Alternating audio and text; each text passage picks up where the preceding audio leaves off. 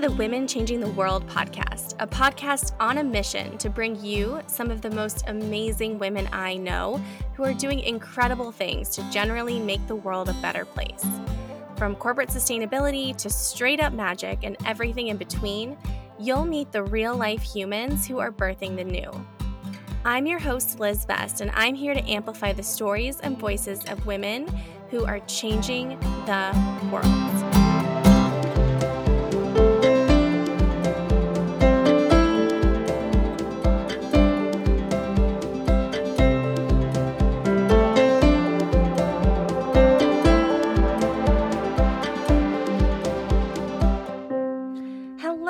Welcome to another episode of the Women Changing the World podcast. I'm so excited to sit down today with Aditi Mohapatra, who is the Vice President of Global Social Impact and Sustainability at Expedia Group. We talked about all sorts of stuff, from what inspired her to join a travel company in the middle of a global pandemic, to how Expedia Group is thinking about its role in the sustainability and social impact space, and incentives and how they inform Aditi's own thinking about the change we need to see and how we make it. I just know you're going to enjoy my conversation with Aditi as much as I did.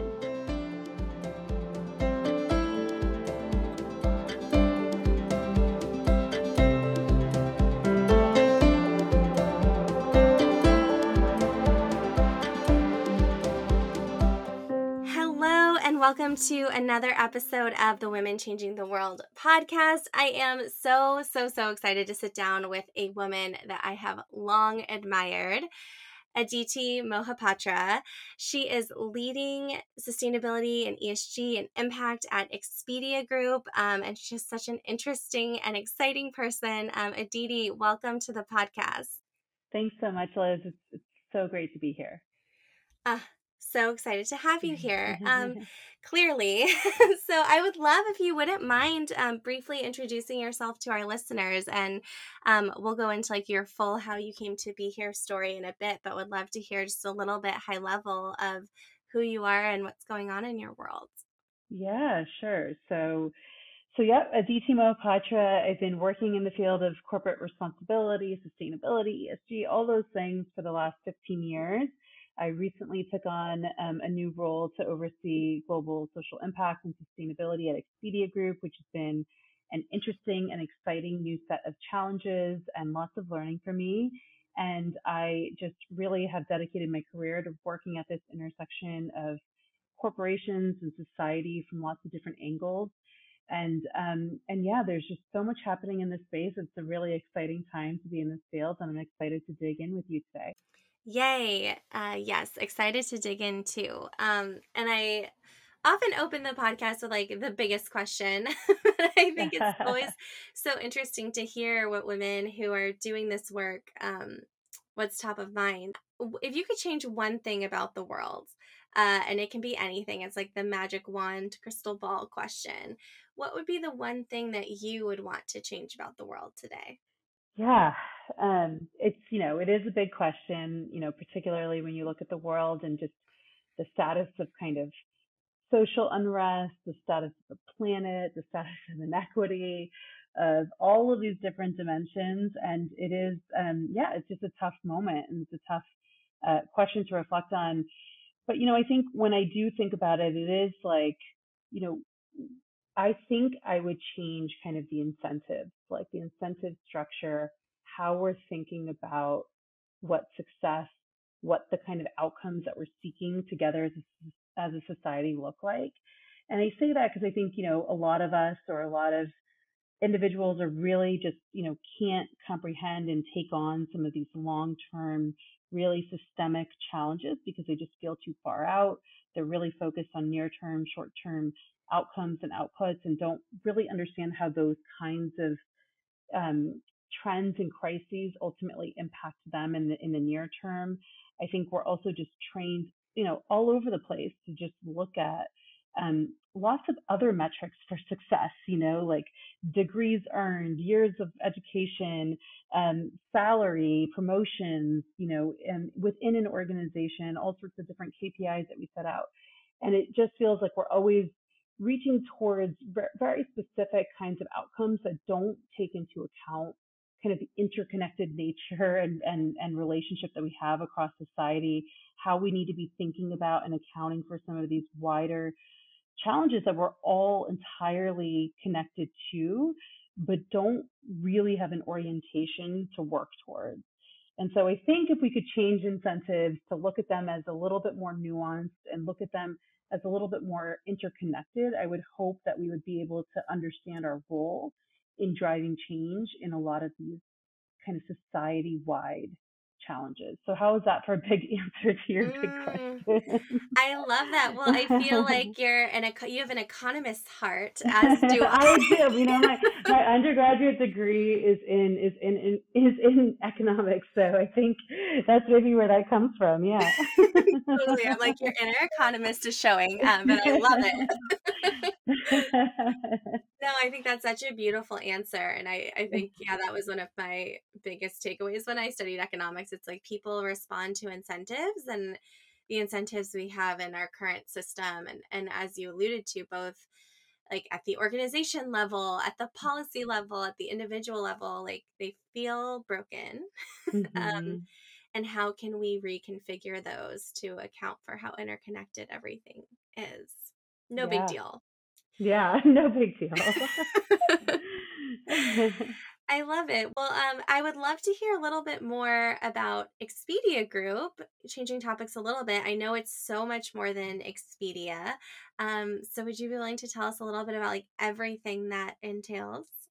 Yeah, and I think, now 9 months in, I have a little bit more visibility into answering that question. I'm not sure I fully appreciated all of it when I started either. And so I'll try to do it in as simple a way as I can. But Expedia Group is, one of the world's largest online travel companies and has this mission to power global travel for everyone everywhere.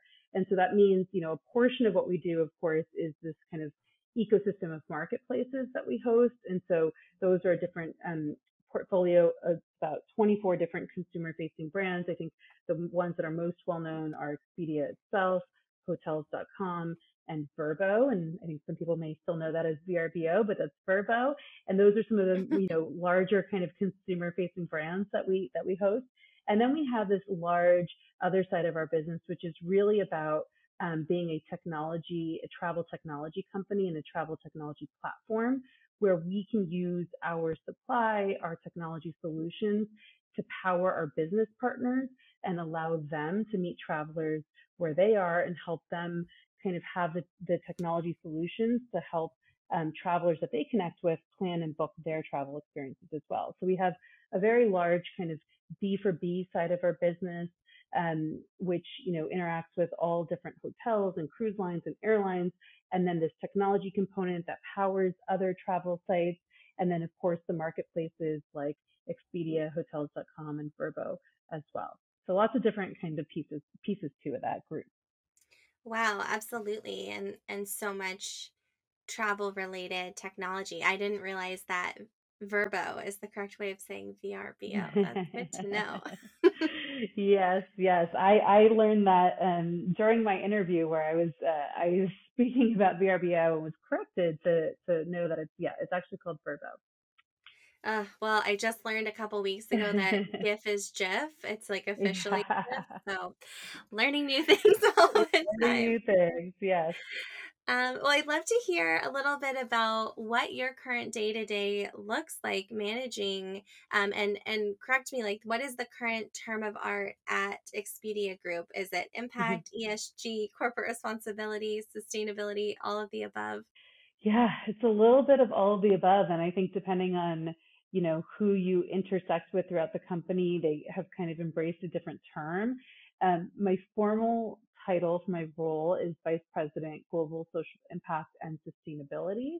And so those are the kind of, two pillars that I'm kind of working towards, but it is all encompassing. And so the role itself and the remit is quite big. It includes all of our philanthropy, all of our employee volunteering work, our community engagement at large, human rights, of course, climate and sustainability, social impact.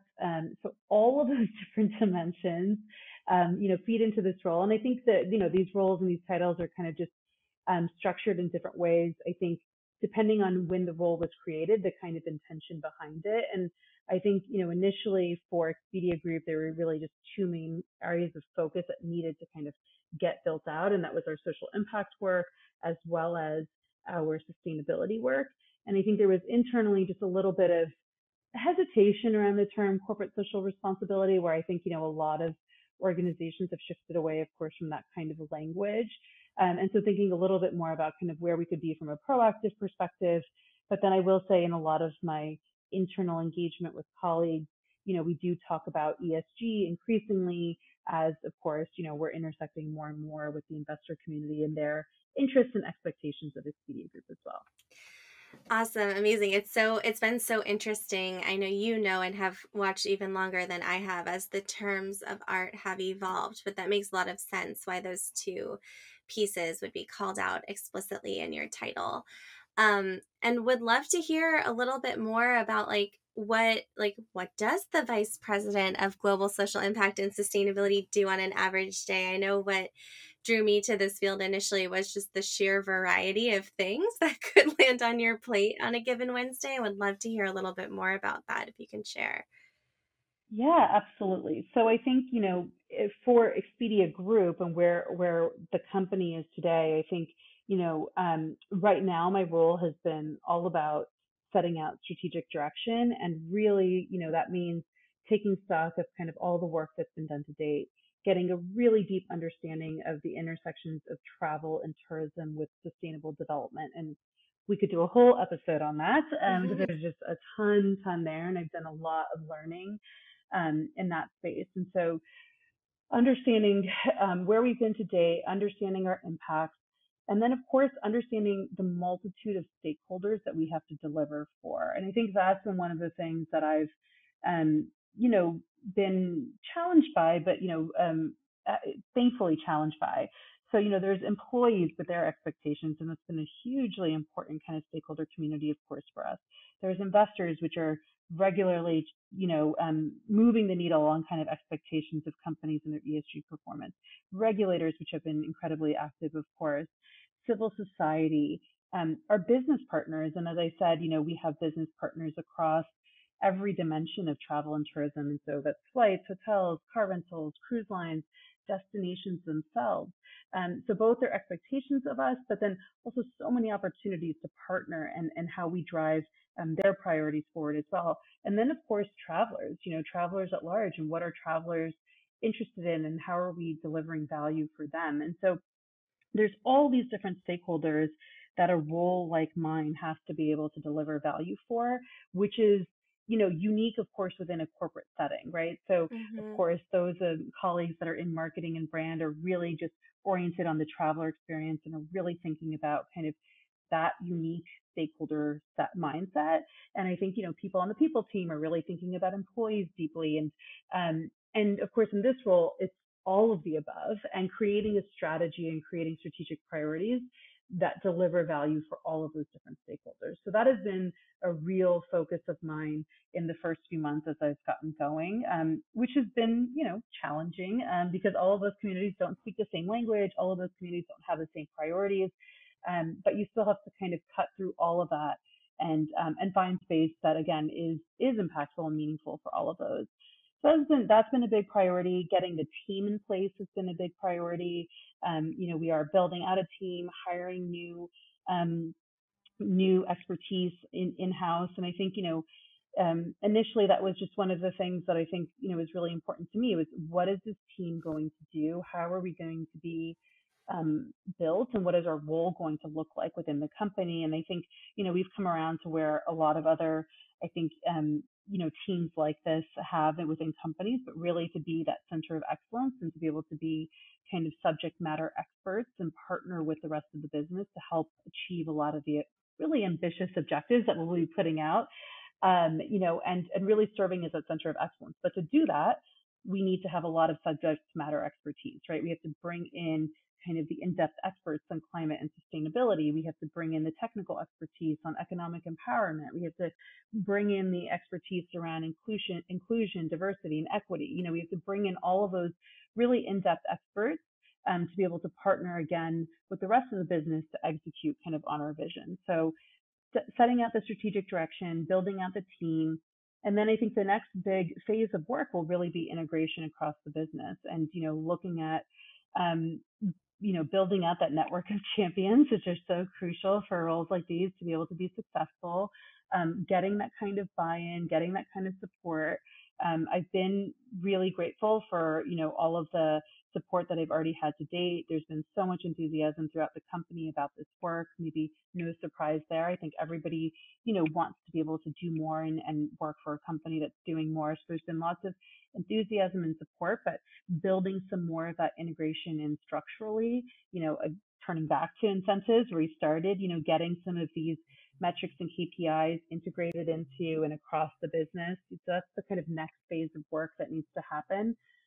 And then on a day-to-day basis, there's a lot of just internal employees asking for information about what we can do. I was, earlier today, I kicked off our Earth Month content for Expedians and hosted a webinar where we're trying to just bring greater awareness and understanding of these issues of sustainability, how they intersect with travel and tourism to our employees. Because again, our team will never be able to be big enough. So as much as possible, we can raise awareness across the business and get others activated to do their part to really move the needle on these issues. That's obviously going to just bring more success to the company overall.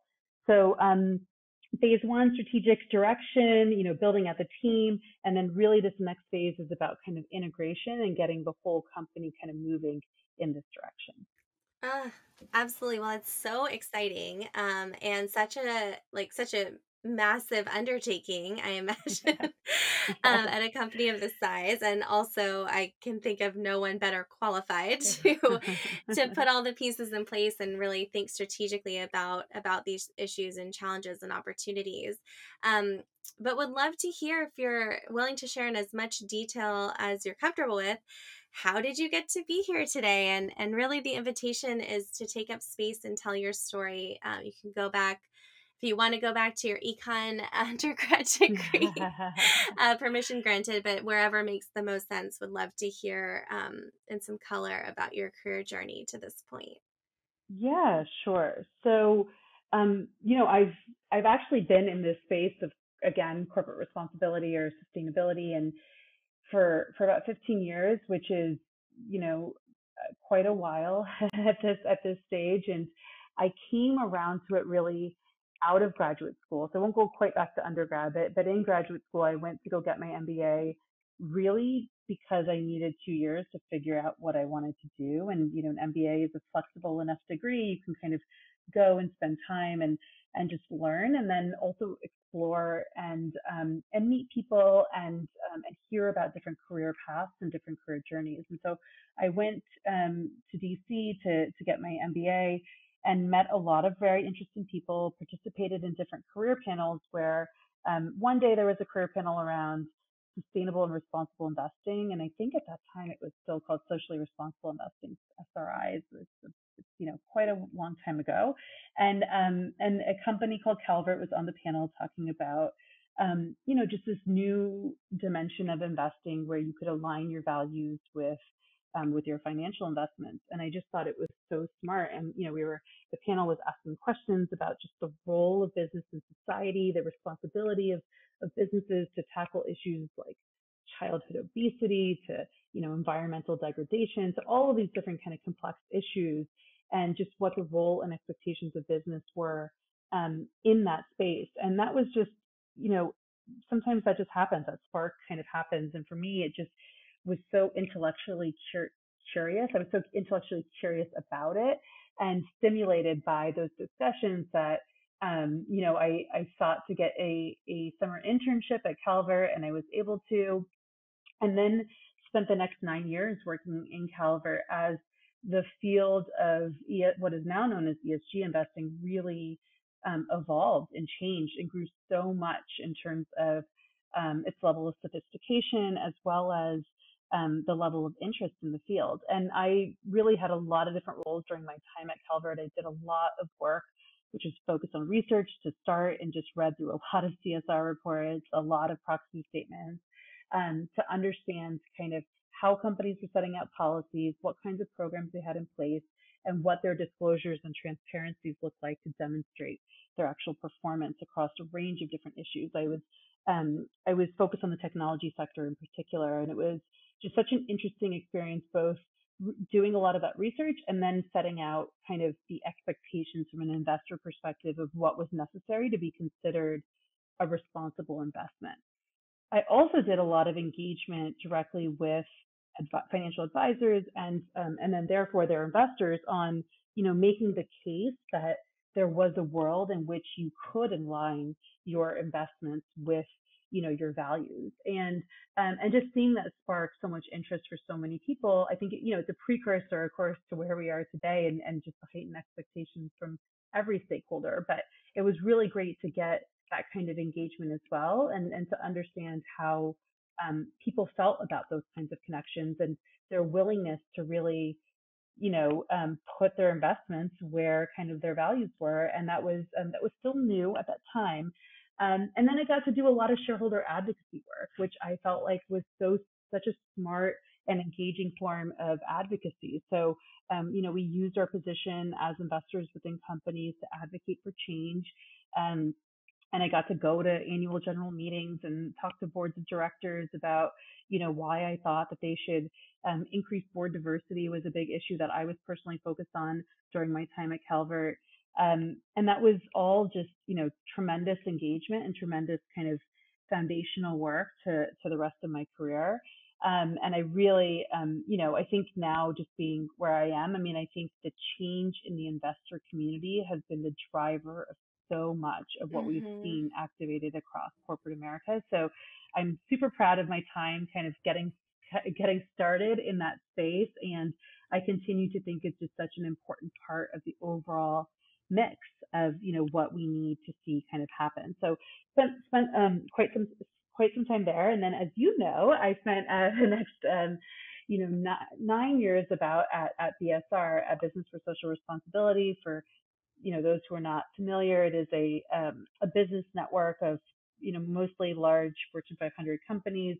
And, we work with those companies to improve their sustainability practices through consulting and collaboration and research and other things. And I started in BSR's San Francisco office working with the technology sector, where I got to partner with wonderful people like Liz, and really, help advise tech companies on sustainability strategies. And what a fun industry to get to work with at that time, and just so much, again, change and lots of new ways of thinking, which was so dynamic and so great. And really going into, conversations with really, of course, some of the largest tech companies, and where there was an openness to think about doing things differently, and really, an aversion to kind of this world of corporate responsibility standards and things that had been built up, and wanting to kind of go about it their own unique way, and getting to partner with them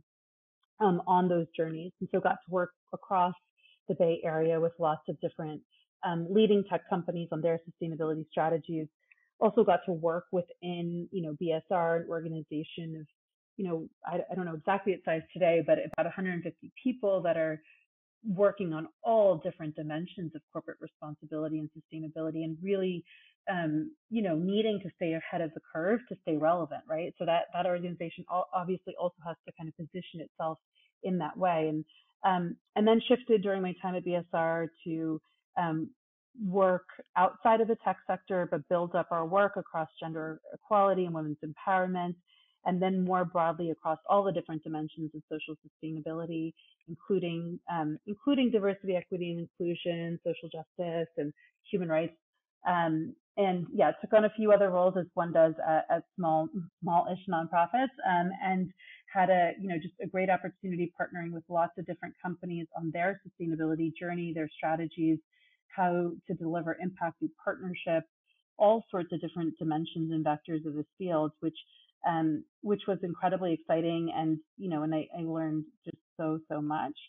And then had this opportunity of Expedia Group come up where, I was able to take kind of all these lessons from kind of the outside, frankly, right? From the investor community's perspective, from the consulting and the kind of NGO perspective, to be able to bring all that I had learned in, those years to really design and build my own program, maybe not my own, but, on behalf of Expedia Group, and get to take all of that insight and see, how I would apply it. And really, I had learned all of the what, what is necessary, what is needed, what is kind of best in class. But I really hadn't delivered on the how. I think at BSR, I had given a lot of guidance to companies on what the how might look like. But I hadn't been in the driver's seat of delivering on that how. And that is the journey that I'm on now, is really understanding, just how this work translates across a lot of competing priorities inside of a company, how you make it resonate with individual leaders and different business units, how you bring people on board to this work, and not get so nuanced that you're just losing people in the process, but you're really just bringing others along.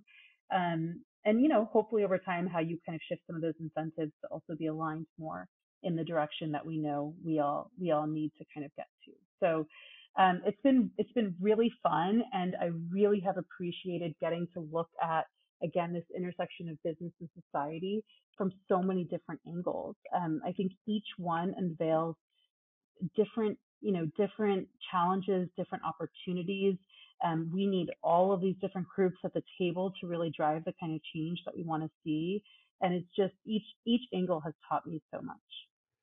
Oh my goodness, I can only imagine. And I do feel like for anyone who's listening and who, may be relatively new to the world of ESG as we're seeing it today, like you really were doing this work, from on the investor side before almost anyone was doing this work on the investor side. And I can only imagine too, going from that to like how exciting, like, when you started doing this work with tech companies was also such a cool moment. I say from being inside a tech company and looking at what all of our peers were doing, it was also such a cool moment to be doing sustainability and social impact work and truly creating new things that had not been done before. So it's so cool to see how you're bringing that to bear in this new role. Building this function from the ground up. I mean, I guess not fully from the ground up, but really integrating it across Expedia Group. And I'm curious, what inspired you? I mean, it's an interesting move. I have ideas of why I think it's so cool, but what inspired you to join a travel company in the middle of a global pandemic, probably the time when the least travel was happening in our lifetimes?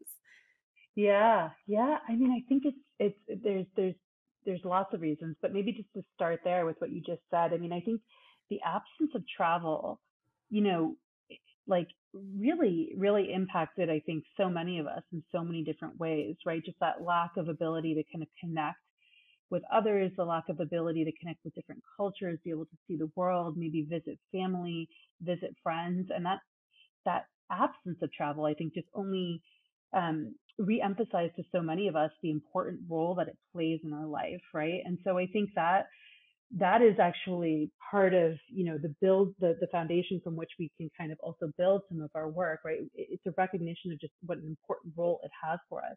But I think, really personally, it was, lots of, I mean, I had spent all this time at BSR kind of looking at what makes a strong program and what doesn't. And I didn't have a real checklist, but I had a sense of, where would I go where I would know that the company was going to take these issues seriously, that they were really committed. And of course, all of that was really important factors in me making this kind of a decision.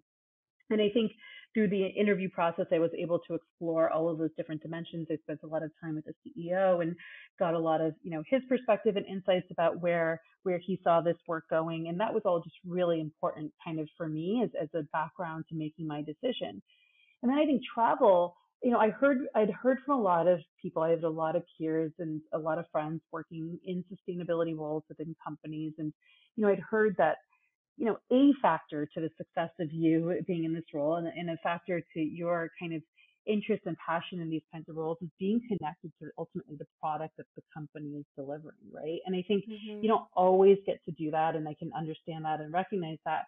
But I think I feel deeply connected to travel, and I can really get behind this idea and this vision that Expedia Group has, that travel is a force for good, that we bridge divides, that we bring people together, that we bring different cultures and experiences for people.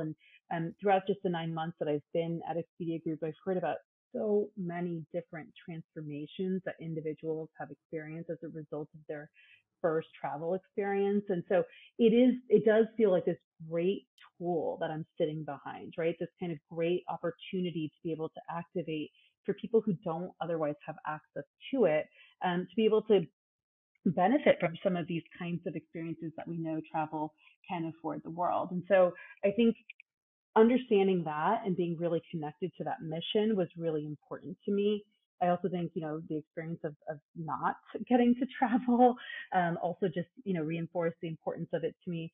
And then I think, in a lot of the conversations during the interview process, I did hear about how, we were ultimately a technology company that was connecting human beings, and that was our mission, right? Like that was our objective in the world. Yes, we were tech, but we were tech that provided for individuals and human beings to make connections. And that just also speaks really deeply to me. And so kind of being able to get behind all of that made me feel really, excited about the opportunity. And now I regularly say in my role that I feel like I'm sitting behind all these like beautiful ingredients and all these really interesting pieces, and what dish we're going to make with them is just like so exciting, right? Because I think we have all these really, really interesting tools at our disposal. We have all these huge kind of global challenges that need addressing, and how we leverage those tools and those connections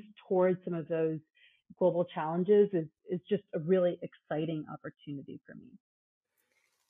Well, that is so cool to hear. And that makes a lot of sense. Like, and I love the kitchen analogy of all the ingredients that you have to work with, and would love to hear a little bit more, if you're willing to share, about how the company is thinking about its role in this broader ecosystem, and what some of the key strategic priorities might be moving forward. Yeah, absolutely. So totally happy to share. I think there is this idea of travel as a force for good. Again, that's a mission statement that Expedia Group has been behind, and I think we all truly believe it. And at the same time, we have to make sure that we're taking care of the kind of impacts and that we do have as a business, and being very open-eyed about the fact that not everyone gets to benefit from these kind of amazing travel experiences that many of us have had. So I think, for us, our areas of focus, which are just kind of coming into clarity now, really are about sustainability. So, I mean, it's an existential crisis for the world, for our planet, for all of our people, and for the travel industry. There's no doubt. I mean, increasingly people are aware of the impacts of travel and their kind of individual travel decisions, but also destinations are being, upended every day. I mean, ski resorts without snow and beaches that are being eroded, and all of the multitude of dimensions and impacts of sustainability. I think there, what does Expedia Group have to offer the world is something that's really important for us to really look at our unique kind of value add in this mix. And again, we play a really important part as a convener across many different individual travel components, as I've mentioned, all the hotels, all the vacation rentals, all the airlines, etc. And how do we really partner with them to accelerate their transformation, and therefore, the transformation of the industry, I think is really important. We also play a really important role in providing travelers with awareness and insights about sustainable choices. Um, and so a lot of people come to our websites to book travel and to shop across different travel brands. And so to be able to create a space where brands and different hotels and and airlines can compete on sustainability and what does that look like is a really exciting proposition, and to be able to just make sure that we're providing clear information and guidance to travelers on what sustainable options and choices look like is is another place that we really will be focused. Um, and then leaning into this idea of just, you know, who gets to experience travel. Mm-hmm. And there's lots of data that supports, it's not everyone, right? And I think it is still um, too often that travel can be um, great experiences for many, but not for all, right? So not everyone can afford travel experiences, of course, in quite the same way. Not everyone has access to passports. There are challenges in safety for, for example, for women who are traveling alone. There's challenges in particular countries and jurisdictions for LGBTQ travelers and feeling safe in those. There's lots of challenges in particular for the disabled community and population, and getting access to really good information on accessibility features of different hotel rooms or flights, and actually building out more accessible features in these different places as well. So not everyone gets to experience travel in this kind of amazing way, and so really addressing some of the inequities in the travel system is also going to be a big focus of ours. And there, I do report into our chief inclusion and diversity officer, and so our team sits next to our IND team. There's a lot of partnership across both of our teams on this particular challenge. And then the other piece that we're also focused on, because we really want to build out a platform that um, is going to deliver for the kind of multitude of challenges that travel and tourism still faces, is really around economic advancement and inequity, and who is benefiting from the kind of wealth generation that's created within the travel economy, right? So I think Mm-hmm. there used to be statistics, I don't know if they're still accurate kind of post COVID, but 1 in 10 jobs globally is connected to travel and tourism. It really does sit in every community. But are these communities that are these destinations that everyone wants to get to, are they really benefiting from the economic opportunity of travelers coming to their communities? And what can we do to help ensure that they can benefit from those?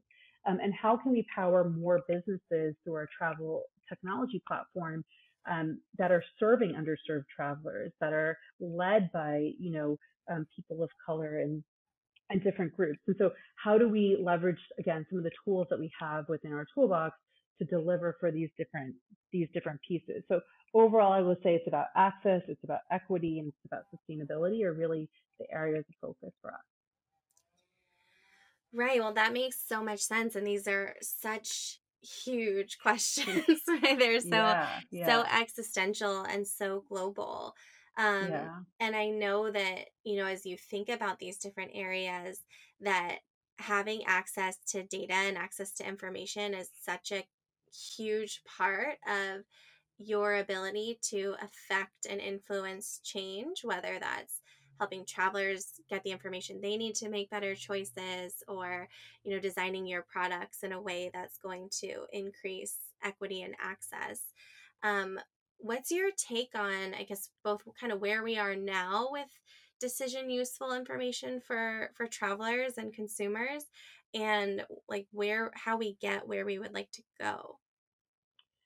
Yeah, we're still not there, right? I think even as individuals who book travel, I think we kind of know that, but it is improving. It is dramatically improving year over year. And whereas so many industries have come around to, having worked at BSR again for all these years, we know about all sorts of different industry collaborations, which set out standards and set out expectations, and there's pros and cons of all of those kinds of things. The travel industry is just new to the space of collaboration and of working together and aligning around particular objectives. So it's very, very fresh for this industry to be able to do that.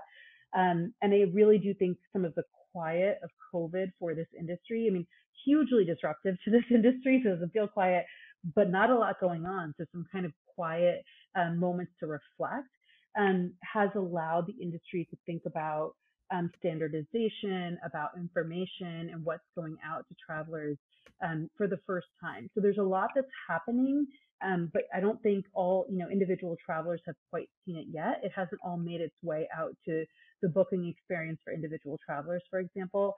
But a lot of it is happening on the back end.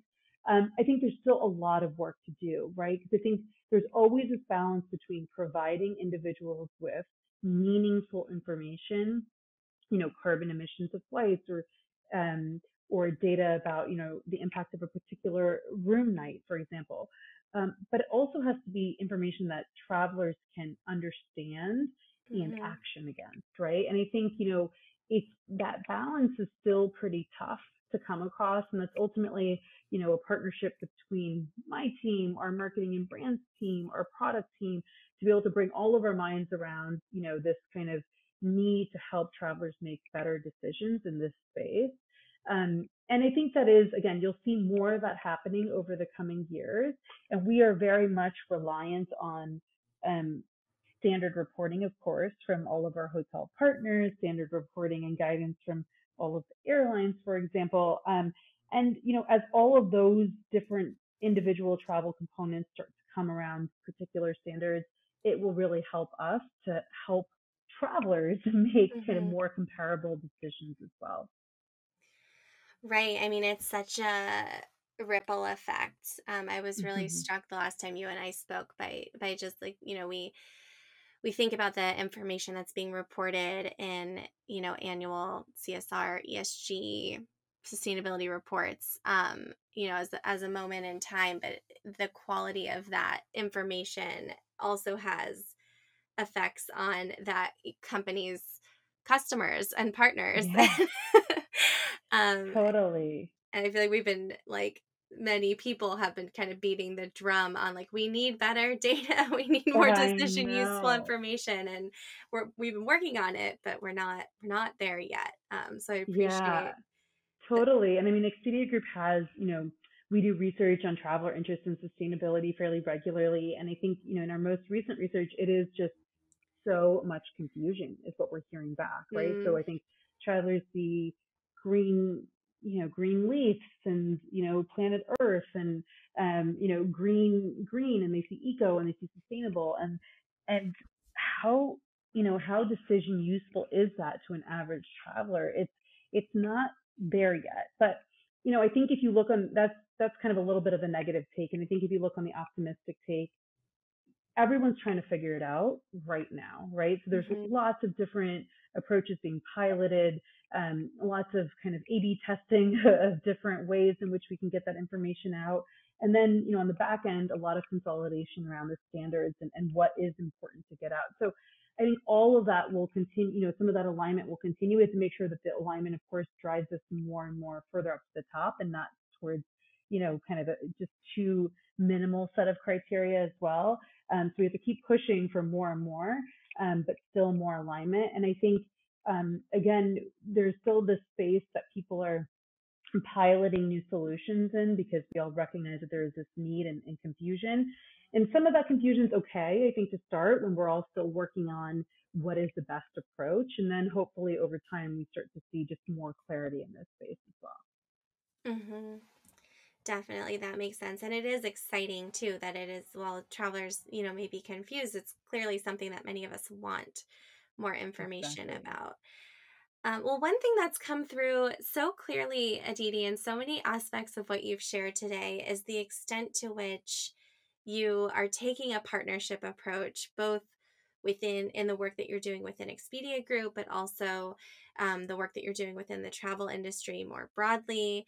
Um, and I'm curious if you have any advice or wisdom to share for other people who are thinking about how they can more proactively collaborate with their stakeholders, whether they're internal or external or both. Yeah, definitely. So I think, internally, this has been the big, shift for me in this role. And, I, at, at Calvert, I was able to just really engage with sustainability teams with a little bit more of a hammer. As an investor in your company, we want to see you do X, Y, and Z, which is a nice place to be. At BSR, we got a lot of partnerships and counterparts within companies. And then now being in this role within a company, it's reliant on a lot of partnership from across the business. And I think it is, we do speak a different language at times. We are looking at a different set of challenges and we are looking at a different set of solutions necessary to address those challenges.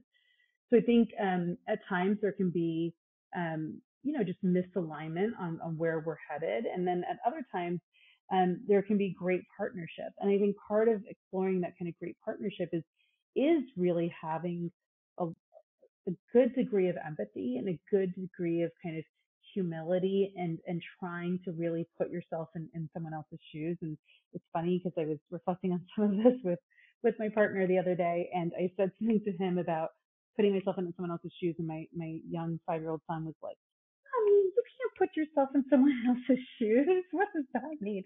And it was so funny to just have that kind of reaction and kind of like, right, that's not a saying that works for a 5-year-old. That I'm thinking most of the people who are listening to this will certainly understand that saying.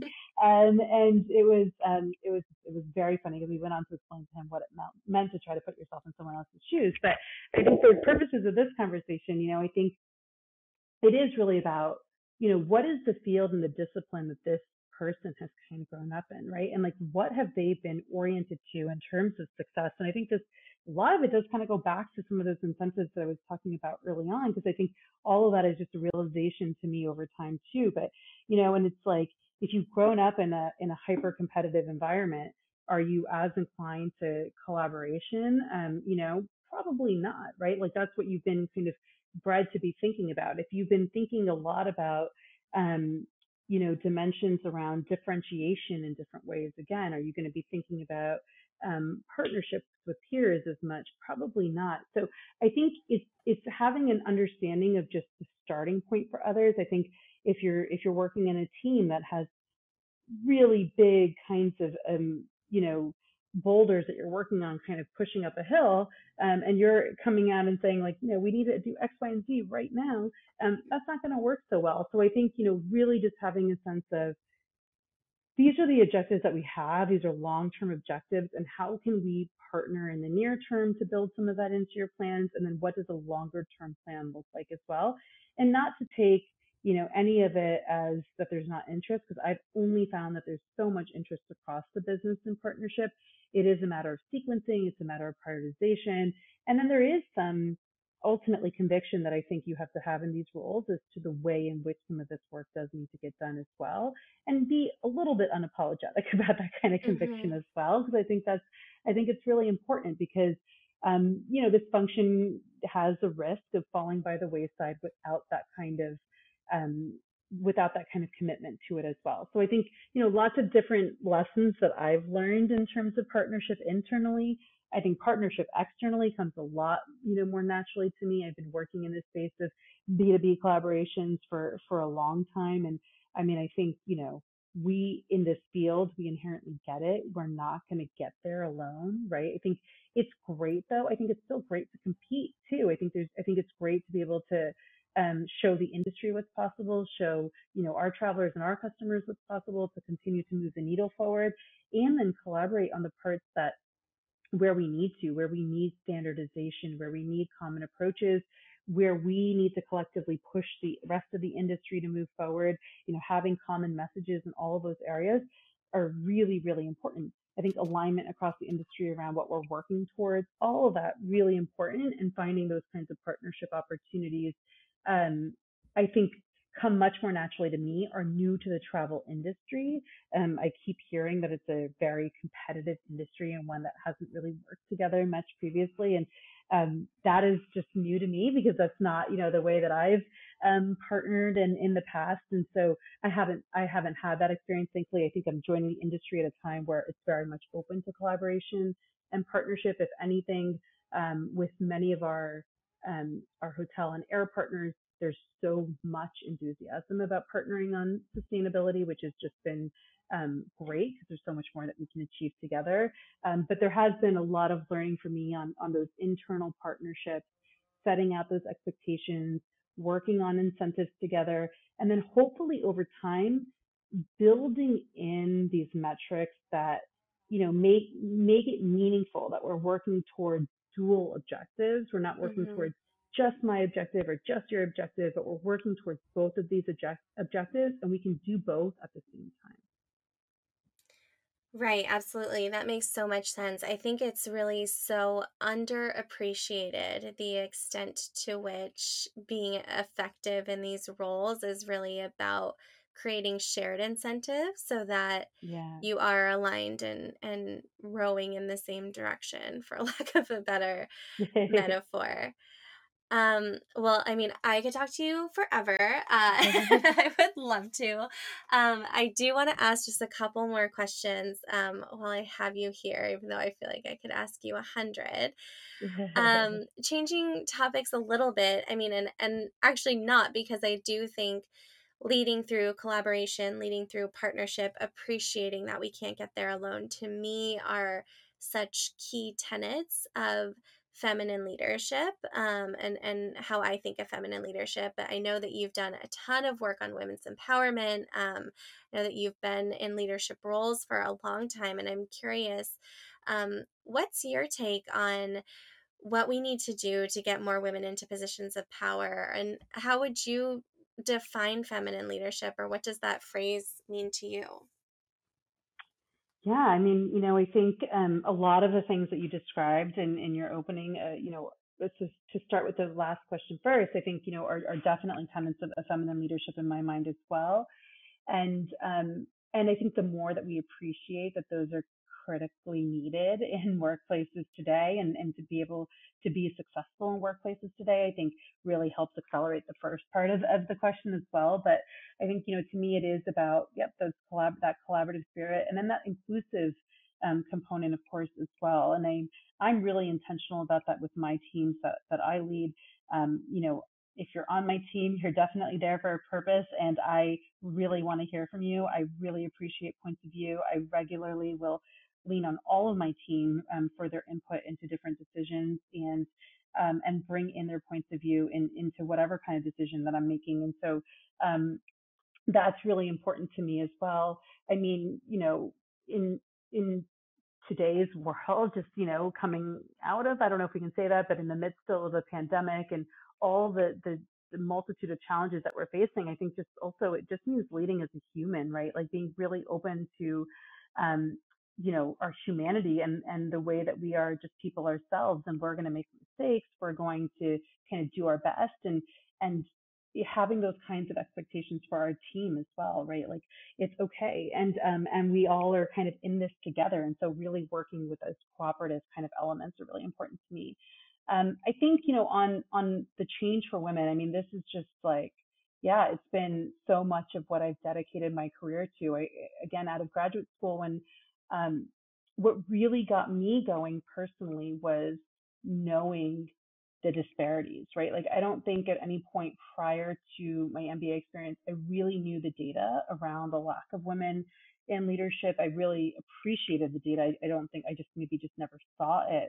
And so I just never really understood. But then as soon as I knew, I had to do something about it, right? So Hmm. I think I heard during my MBA career, like, women never ask for raises, or never negotiate their salaries, and probably ask for raises too. I don't know.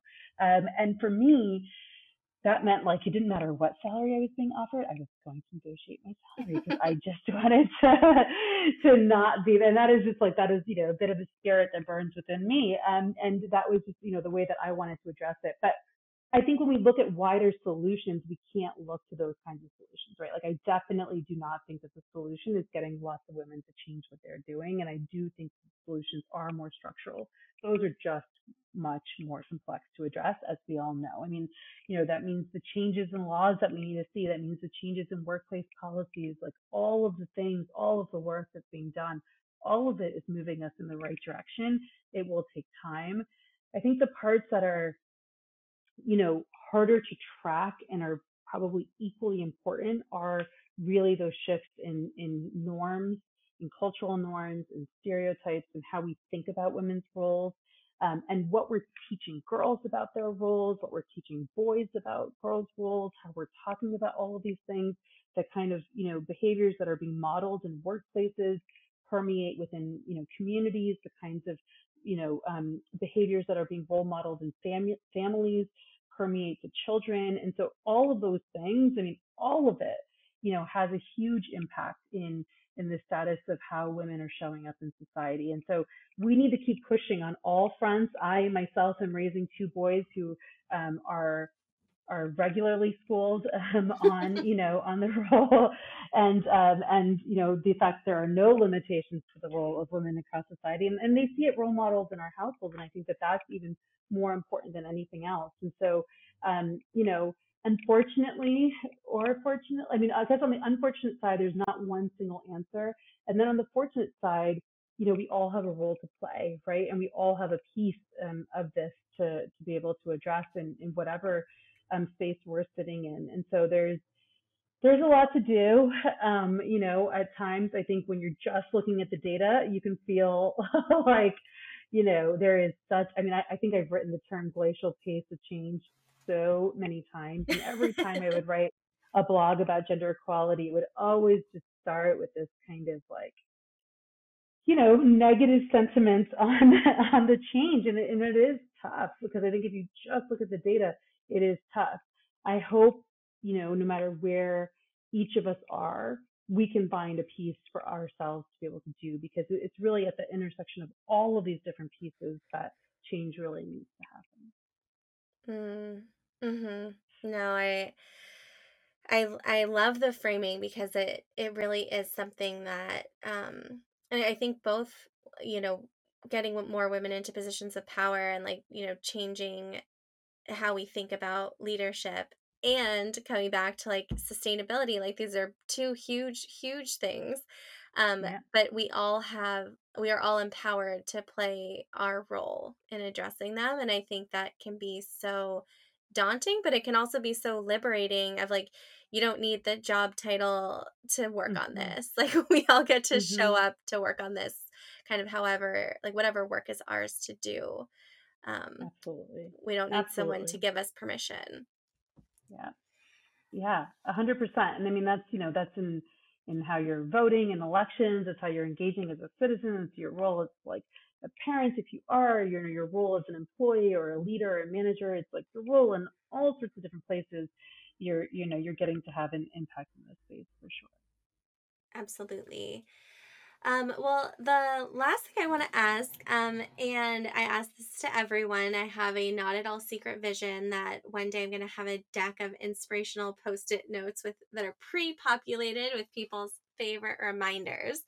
And so if you got an Aditi post-it note with a reminder for women changing the world out there, what would you want to write on it?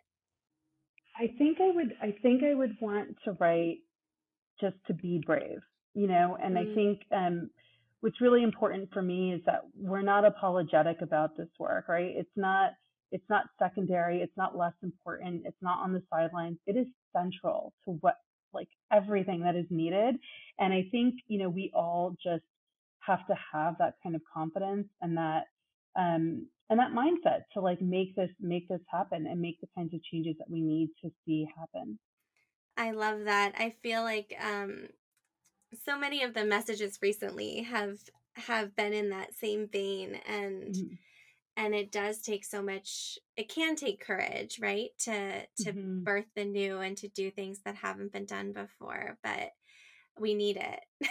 we, Yeah, we need it. And we need the conviction that we know that it's the right thing, right? Like we don't, even if it's kind of pushing in a direction that not everyone is thrilled to hear, or, means that we have to do things a little bit differently, it's necessary. And we need our voices full of conviction at the table with confidence that it's the right thing to do, um, and that we can do it, right? Like we all are capable of doing hard things, and we have to face the challenges that we know are out there.